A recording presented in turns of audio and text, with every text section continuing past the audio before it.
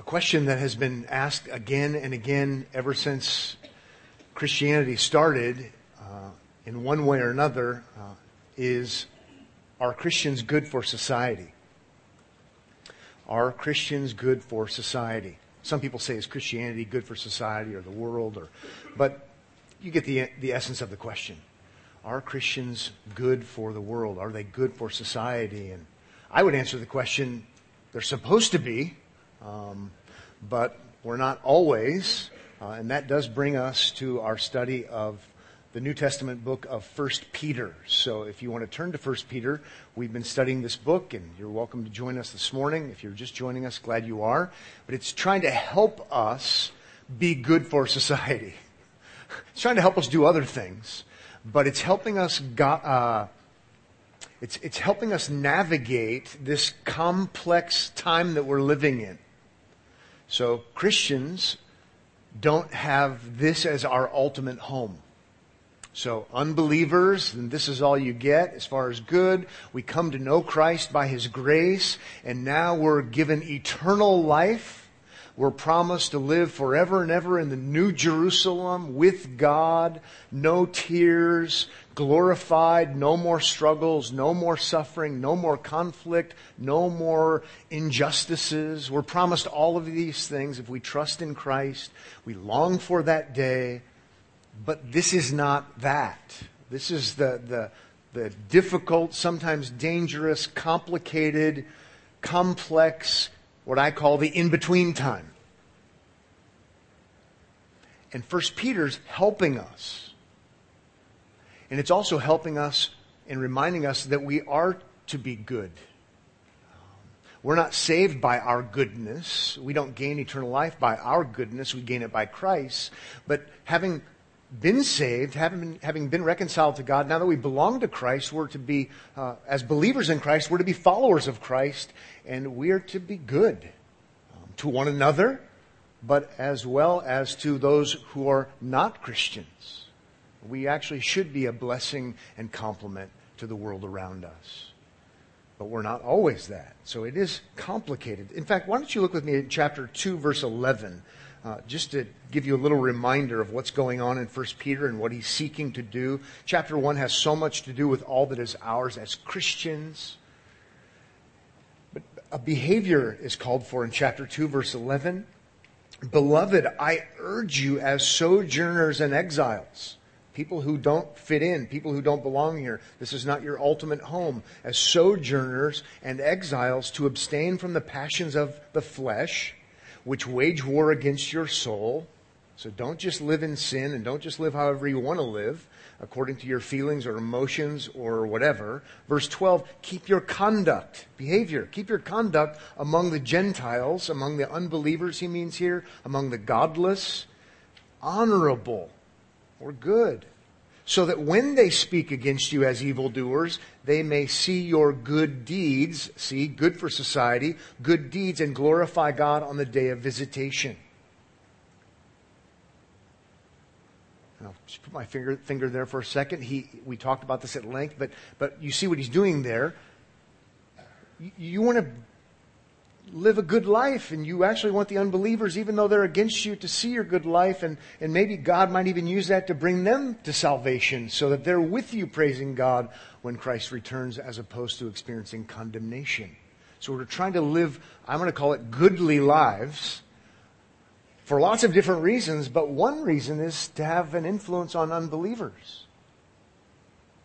And then finally, for our purposes now, verse 13, be subject, submit to, for the Lord's sake, not for their sake even ultimately, it's for the Lord's sake, that's perspective, to every human institution, whether it be to the emperor as supreme, and we'll stop there. So insofar as you can, as a Christian, because Peter himself violates the law if he has to, if it causes him to sin or not do what God commands. But insofar as you can, be a great citizen of earth. And he starts dealing with governing authorities, and then he works into the workplace. We saw that last time. And now he's going to step into the family realm. So that's chapter 3. So this morning we're going to talk about wives and husbands. I don't know if we'll get done with the wives part. I want to make sure that husbands get their fair share of instruction. I thought I was going to cover both, but probably only one. But we'll make sure we give the men a preview because they'll need that. And then any men who don't come next week, we know you have a secret. You're running from God, and we know where you live. Okay. Years ago, if I were to preach this, I told Molly this. I mean, first and foremost, this morning I want to be faithful to the text. I always want to be faithful to the text before everything else. I said, but it's kind of weird now doing this for 20-some years and knowing more and more people, and you have a little bit of chance or opportunity to be, I don't know, more relaxed. I said, it's so different because now I know real people better, and real wives better, and real husbands better, and real church members better, humans in general better. My own life better. So I hope I was an okay pastor 20 years ago if I would have preached this text, but I hope I'm a better one today. I know I certainly have prayed differently in preparation. All of this is where the rubber meets the road, whether it's governing authorities, whether it's our workplace, and now the family. These are important matters for us. We're living our lives before a watching, unbelieving world, not to mention the believing world. If you're not married, the Bible has special text directed to you in your life. And as a matter of fact, there's a unique kind of giftedness the Bible describes in the New Testament for those who are single, who have opportunities to do things that married people can't or don't do.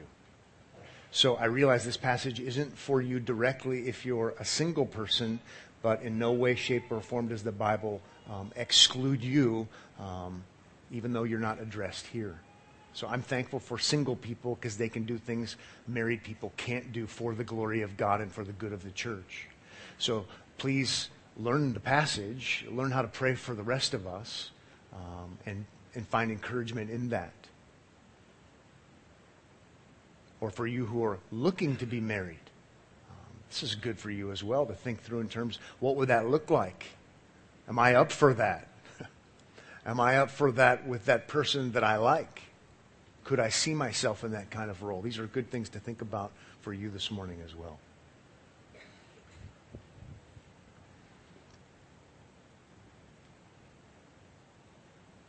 It's not a marriage manual either, I should say. It's not a book on marriage. It's important, but lots more could be said. We're just going to focus on, I'm not even going to go to another passage. That's not true, sorry.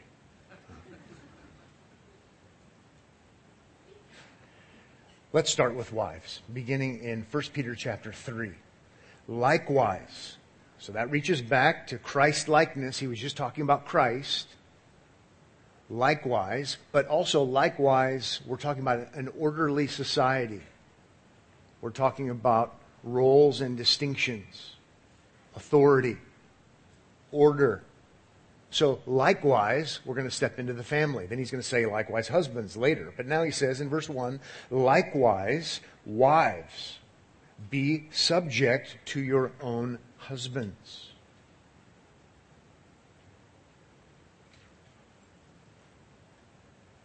Wives, be subject to your own husbands. Why would he need to say that? Why would he say that? Not a simple answer, but let's at least, in the context of 1 Peter, remember why he would want to say that. Why would he talk about role distinctions in the home with a wife and a husband? Well, there's lots of ways to answer it, but let's remember this in 1 Peter. In 1 Peter, we've learned that whether you're a man or a woman or a child, if you've trusted in Christ as your Savior, you are an heir of eternal life and all the blessings and riches that have been earned for you by Christ. We're equal. We're in this together. And as a matter of fact, if you were a Christian wife who just became a Christian and your husband is not a Christian, you have something far more than he has. If you want to talk about ranking or class or whatever you want to call it, it all sounds wrong. You have something far greater. Your status is far greater than his. The same would be true if we were talking about husbands now. We're not. So there is that distinction. But let's just listen to some of the great blessings that are ours that make us equal.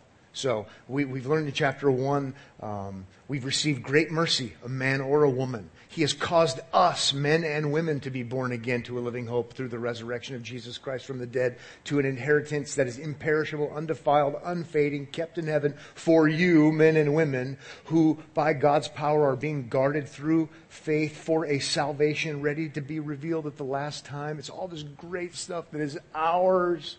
He goes on in the same chapter.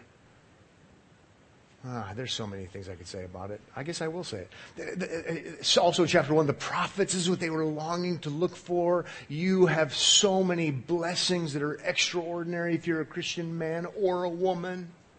You have so much more than the Old Testament saints had. I was going to say you have so many privileges, but that's a word we can't use anymore today. You have so many privileges. There, I did it.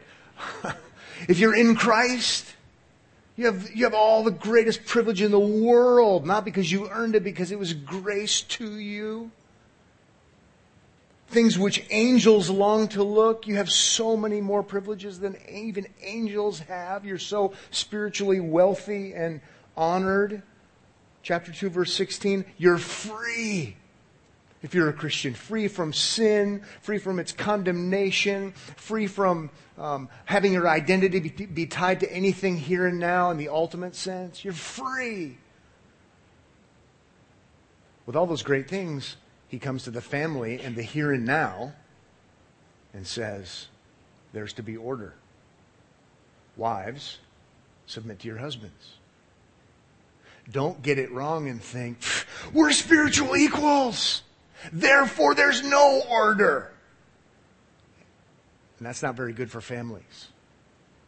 Oh no, my husband's not a Christian, but I am. I'm an heir and I'm free, and I'm certainly free of him. That's not good for the here and now. Okay? And remember, in the first century, Christians would have been people who were looked at with suspicion. Is Christianity anti-government? They say they have one Lord. Well, we better clarify. We mean one capital L Lord. Are Christians good for the workplace? They say they're free and they're rich and they only have one Lord. Well, we have to clarify. We mean only one ultimate Lord. We're not anarchists. We're not trying to unsettle the world and society and order. And now he's dealing with the family. My spiritual equality with my wife, or any other scenario, right, doesn't mean there aren't roles that maintain order instead of chaos. I think that's why he's hitting up on this in the first place. If you're a Christian, you've won the spiritual lottery. Okay? Billions upon billions upon billions, the greatest lottery ever. You never have to work again, right? You are set. You are living the good life in Christ. But this is an already not yet reality, and you have to go to work tomorrow. Okay? You have responsibilities. In the home, you have responsibilities. Men have unique responsibilities. Women have unique responsibilities. That's what he's getting at.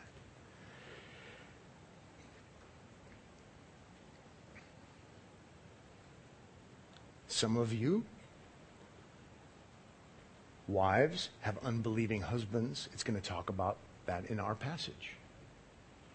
It may have been, or sometimes people think, well, I became a Christian, and Christians are only supposed to be married to Christians, and in light of 2 Corinthians 6 and other passages, so therefore I'm going to leave. No, that's not the advice given to you.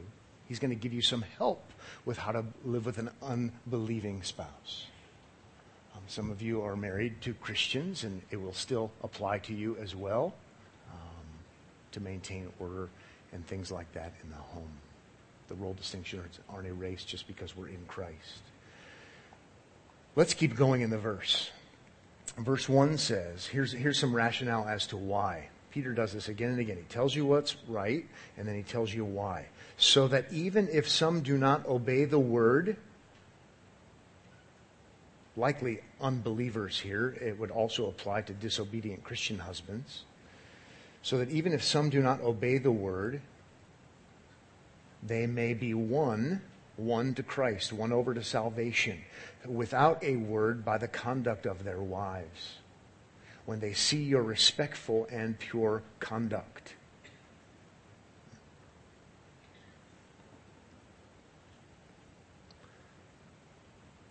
Again, knee-jerk reaction. If you don't know much, you say, I became a Christian and my spouse is not a Christian. This is not going to work. I'm out of here. Well, both the Apostle Paul and the Apostle Peter say, no, hold on. If you weren't married yet, then that would be another story. Christian marry a Christian.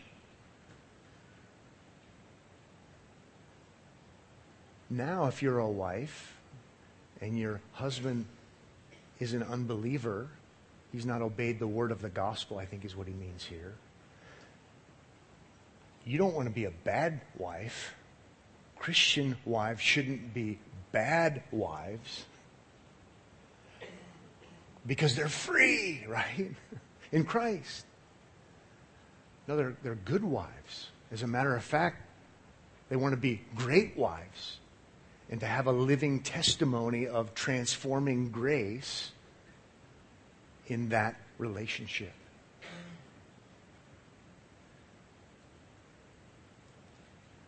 I don't need to tell you that it's hard to be married to an unbeliever. I understand it in concept. Some of you understand it in real life, everyday realities. And some of you have an easier time of it than others. So I'm not the Holy Spirit, and I can't sort it all out and figure out exactly how this applies to you. But I have prayed to God that the Holy Spirit would work in your life and encourage you with this passage. That you would have a good influence, effect, impact on your unbelieving husband if you have one. Now, Peter is not suggesting that you should never tell them what the gospel is. He's already made it very clear that in chapter 1, that's how people get converted. So let's not take this in isolation. What does he mean? Well, a reasonable person knows what he means if we read the whole letter.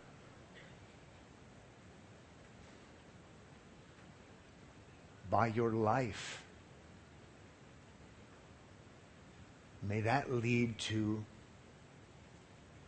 them being won over. He's not contradicting faith comes by hearing. I don't want to read too much into it, but you don't have to try to jam it down his throat all the time. Right? General demeanor. I can't imagine how hard this is, especially for some of you in the really tough spots.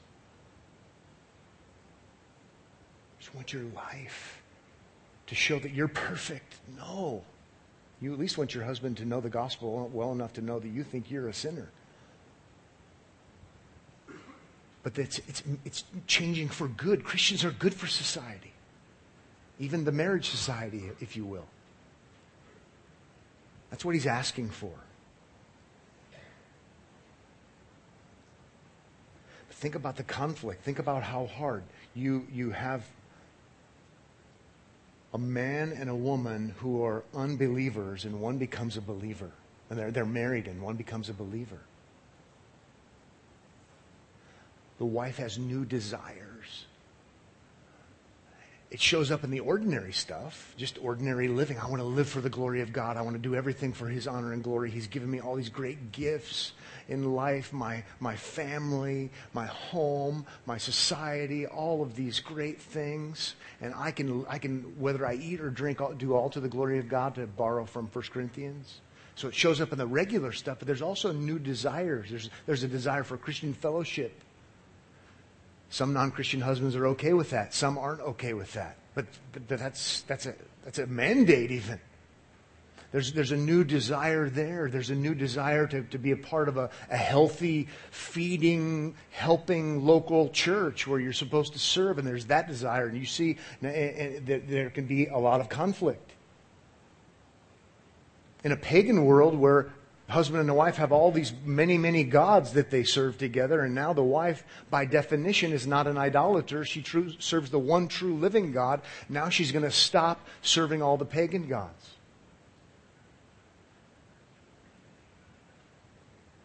You can see where things could be really confusing. I mean, it's not exactly the same in our world, but false religion, wife gets converted and says, I can't do that anymore. I can't go there anymore.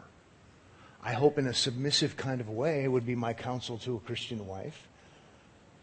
To the best of your ability, you're not trying to say anarchy on marriage in any kind of roles.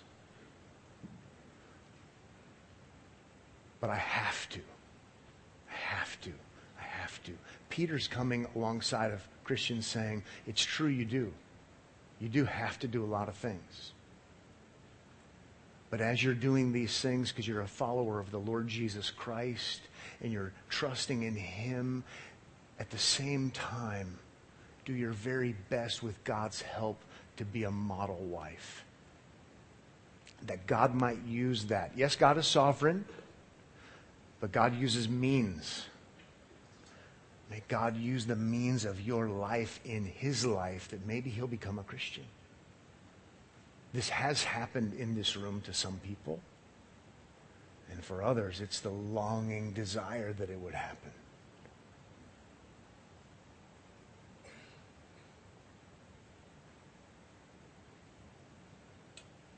Exactly how you do this? He doesn't say. And that drives some of us crazy. And I could pretend I'm going to give you 7 ways, wives, to ensure. And now I'm just making stuff up.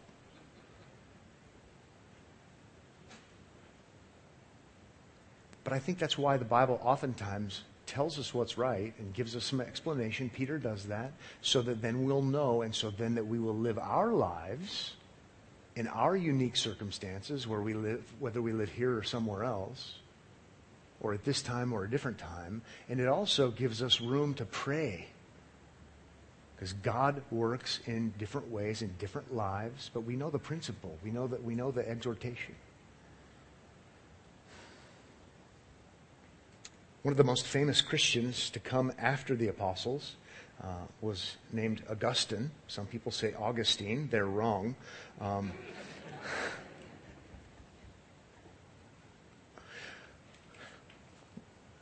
Whichever one, I don't care. Augustine describes his mother, Monica, and how she prayed for and diligently sought the conversion of her husband.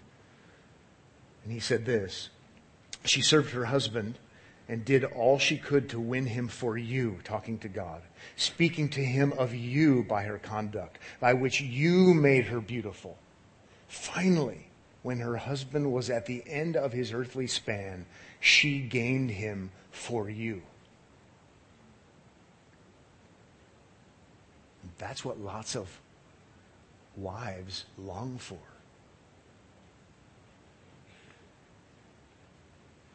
Some have experienced it. Some haven't. The encouragement for you as a Christian is, by God's grace, don't give Christianity a bad name because now you're a Christian. Give Christianity a good name. Maybe your husband is angry at you for certain things you must do now that you're a Christian. but by God's grace, be the best wife you could possibly be with God's help. That's what he's calling for.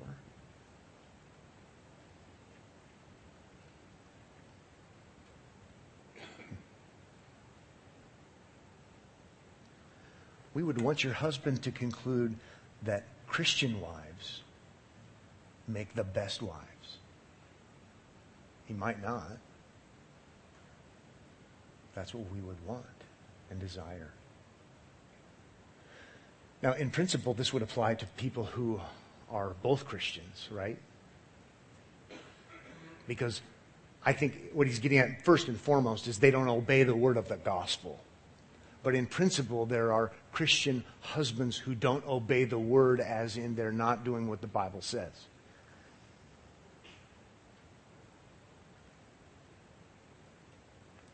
And my encouragement from 1 Peter in your life, Mrs. Christian wife,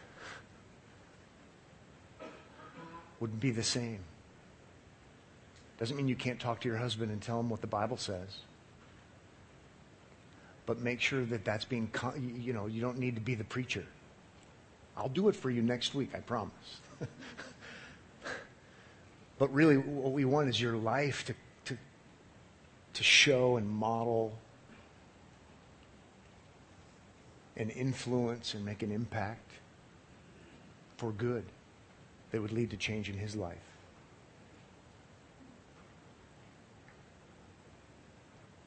Here's a question for you. Are there limitations to a Christian wife's submission? How do you think Peter would answer that as an apostle, one who speaks with the authority of Jesus, if we were doing a Q&A with Peter? Are there limitations to this? What do you think he would say? In good fisherman broken Greek, he would say, yes, absolutely. To conclude otherwise, he would say, what's wrong with you? Haven't you read the Bible?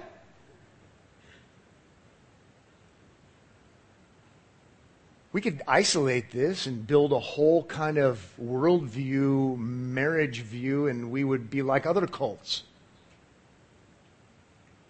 Of course, Peter himself is the one that says obey the government, and then he doesn't obey the government. That's why we explain things like, insofar as you can. But when the government calls you to sin, you can't do it, and you take your licks, just like he learned to do. Well, when your husband calls you to sin, Christian wives, you say, no, I can't do that. I'm not a part of your cult. I'm not a part of any cult. I read the Bible. I read the whole Bible. My devotion, first and foremost, has to be to the capital L Lord. Now, I hope you maybe don't say it just the way I said it. In as submissive a way as you possibly can would be my pastoral counsel. I love you. I care about you. I want to be a good wife. I want to be a great wife. I can't do what you're asking me to do. And if you used to do it, you say, I can't do that anymore. I don't mind respecting our relationship and our roles, but I have a capital L Lord in my life. And I don't think he's going to make me a worse wife. He's going to make me a better wife. But it means I need to honor him. He tells me to honor you. But he's the King of Kings and Lord of Lords.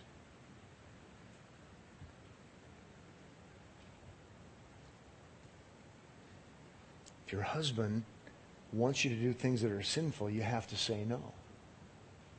If your husband wants to do things that hurt you, you say no. I mean, there's a reason why, now we're getting into believers and unbelievers, a little bit of confusion. There's a reason why we have government. There's a reason why we have church government to deal with believing husbands, at least, on a certain level.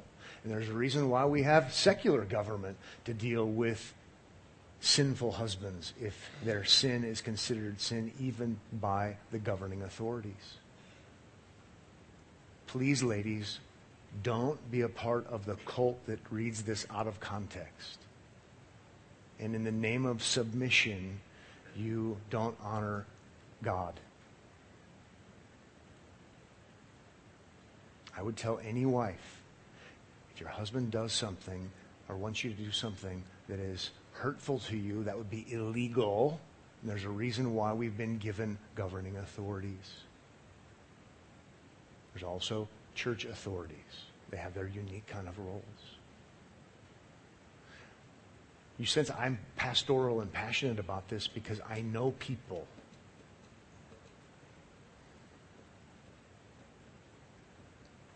Let's at least be thinking clearly on this so that we can understand ourselves, so we can help other people, so that we can help the next generation of people.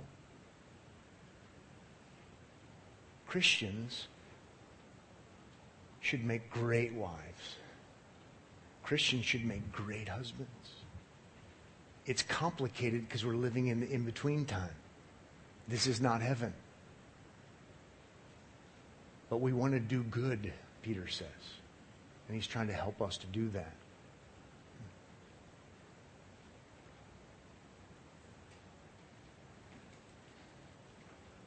What doesn't our passage say?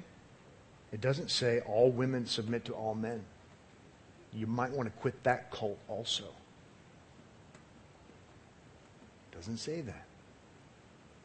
It's talking about family.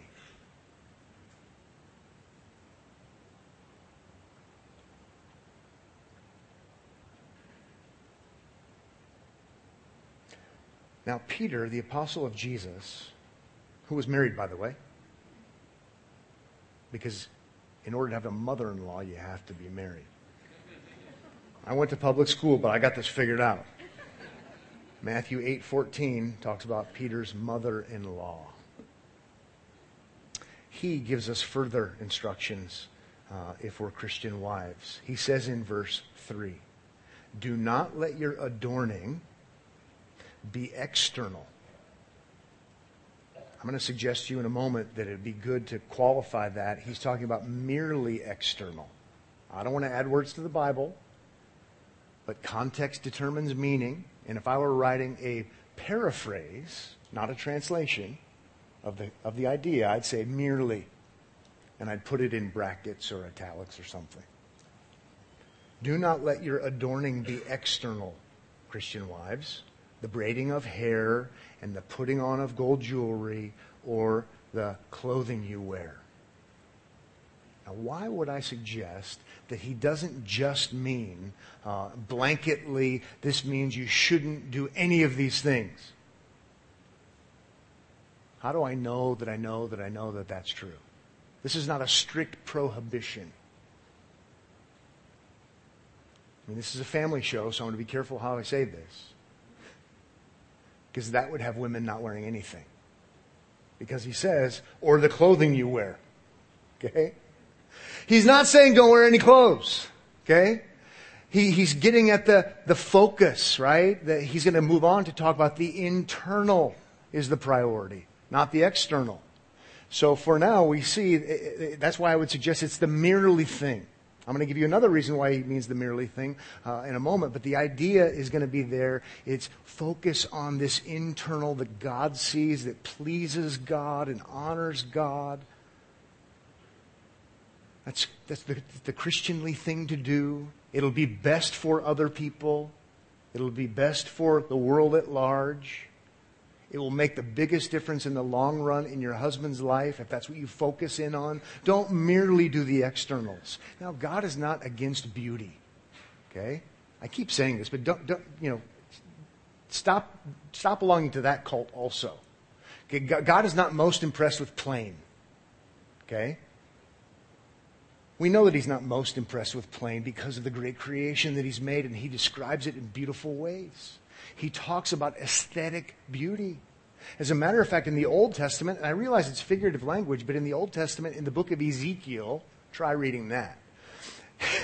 In Ezekiel, when God describes Israel, his bride, and he uses figurative language, he adorns her externally like nobody's business. So it's not that he's against that. I mean, it's super fascinating just to get it. Listen to Ezekiel. I won't tell you what chapter because I don't want you to go there and be distracted. It's chapter 16, but don't go there. He says, I clothed you with embroidered cloth, not plain cloth, and shod you with fine leather, not pleather, fine leather, right? I wrapped you in fine linen and covered you with silk. I adorned you with ornaments and put bracelets on your wrists and a chain on your neck. And I put a ring on your nose. God likes nose rings when it comes to Israel, right? I kid you not. Earrings in your ears and a beautiful crown on your head. You were adorned with gold and silver, fine linen, silk, embroidered cloth. For sure, God is not against beauty. You shouldn't be either. Go buy some jewelry. But he's focusing on priority. Don't merely be about that.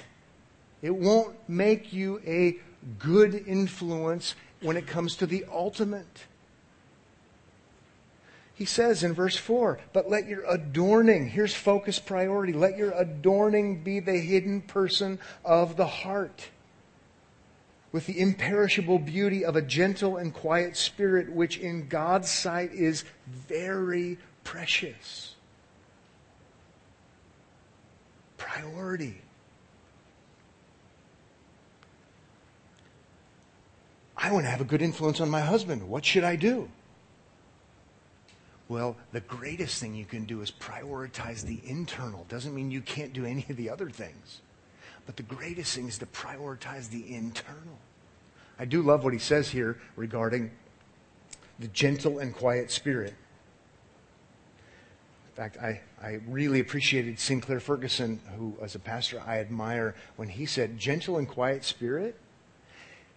Peter's not describing ladylike characteristics. And that's kind of shocking to our ears. It sounds better when you hear him speak with his Scottish accent. He's not describing ladylike characteristics. That's how I think, though. Oh, a quiet and gentle spirit. That's something that's ladylike. He says it's not a ladylike characteristic. He says it's a Christ-like characteristic. Why? Why would he say that? A quiet and gentle spirit. Ferguson argues that just before this he was describing Christ,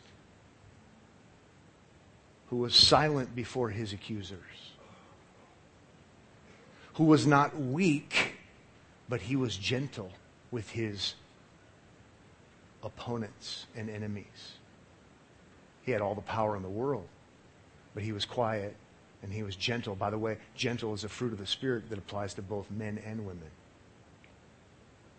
Ferguson's saying, let your Christ-likeness be the internal virtue that in the long run is what's most impressive and leads to the influence in your husband's life.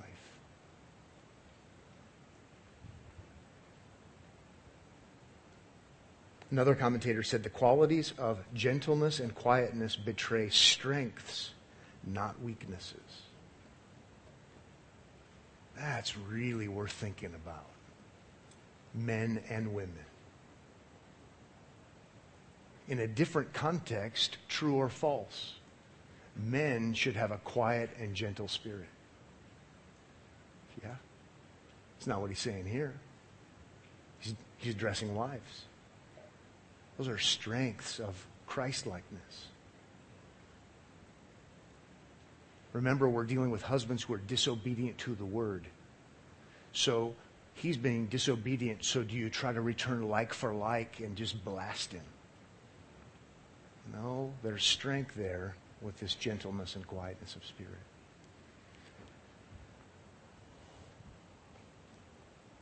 Are we going to get done with wives today?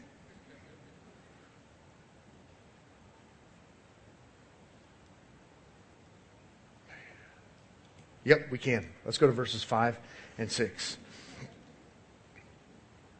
For this is how the holy women who hoped, that's future, hope is future, confidence in God regarding the future, because you don't think your present is all that. Okay? This is how holy women who hoped in God used to adorn themselves. And remember in chapter 1, we're called to be holy. We're called to be different and distinct. So this is how they did it in the past, by submitting to their own husbands. It's the hope in God for the future that helps them to deal with the here and now, as Sarah obeyed Abraham, calling him Lord. Notice lowercase l. Order. And you are her children if you do good and do not fear anything that is frightening.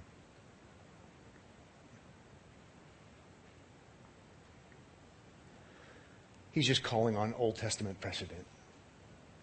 We know Abraham and Sarah talked. Sometimes Abraham was the total loser in the decisions he made and what he said. Sarah wasn't perfect either, but she's used as an example, as a model. She understood order and roles. Okay, let's end this way. What you've heard today, husbands, has not been addressed to you. And so my counsel to you, I'm not a marriage expert. My wife would agree. Been married 27 years. I know enough to know that I don't know a whole lot, but the Bible's true. I know my wife's birth date. I know our anniversary date. And I know that if it plugs into electricity, it doesn't qualify as a gift. My mama taught me that.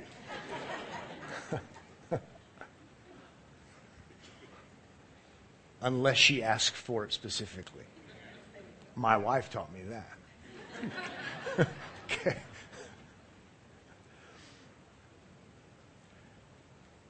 Some advice to you men would be to remember this instruction is given by an apostle, and it calls for wives to submit. It might be a really good idea if you just let your wife hear that from the Bible. Just between us. You might not want to drop the S word. I think I have once in my 27 years. I still live to tell about it. I literally actually think I've said it one time. Carefully. Earnestly. It's really good to know that this is coming from God's word to wives, not through the mediatorship of husbands.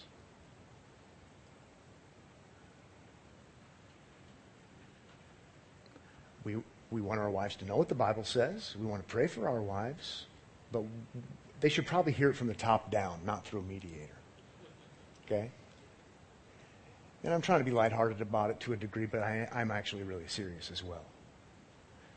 Far too many husbands have used this inappropriately with their wives.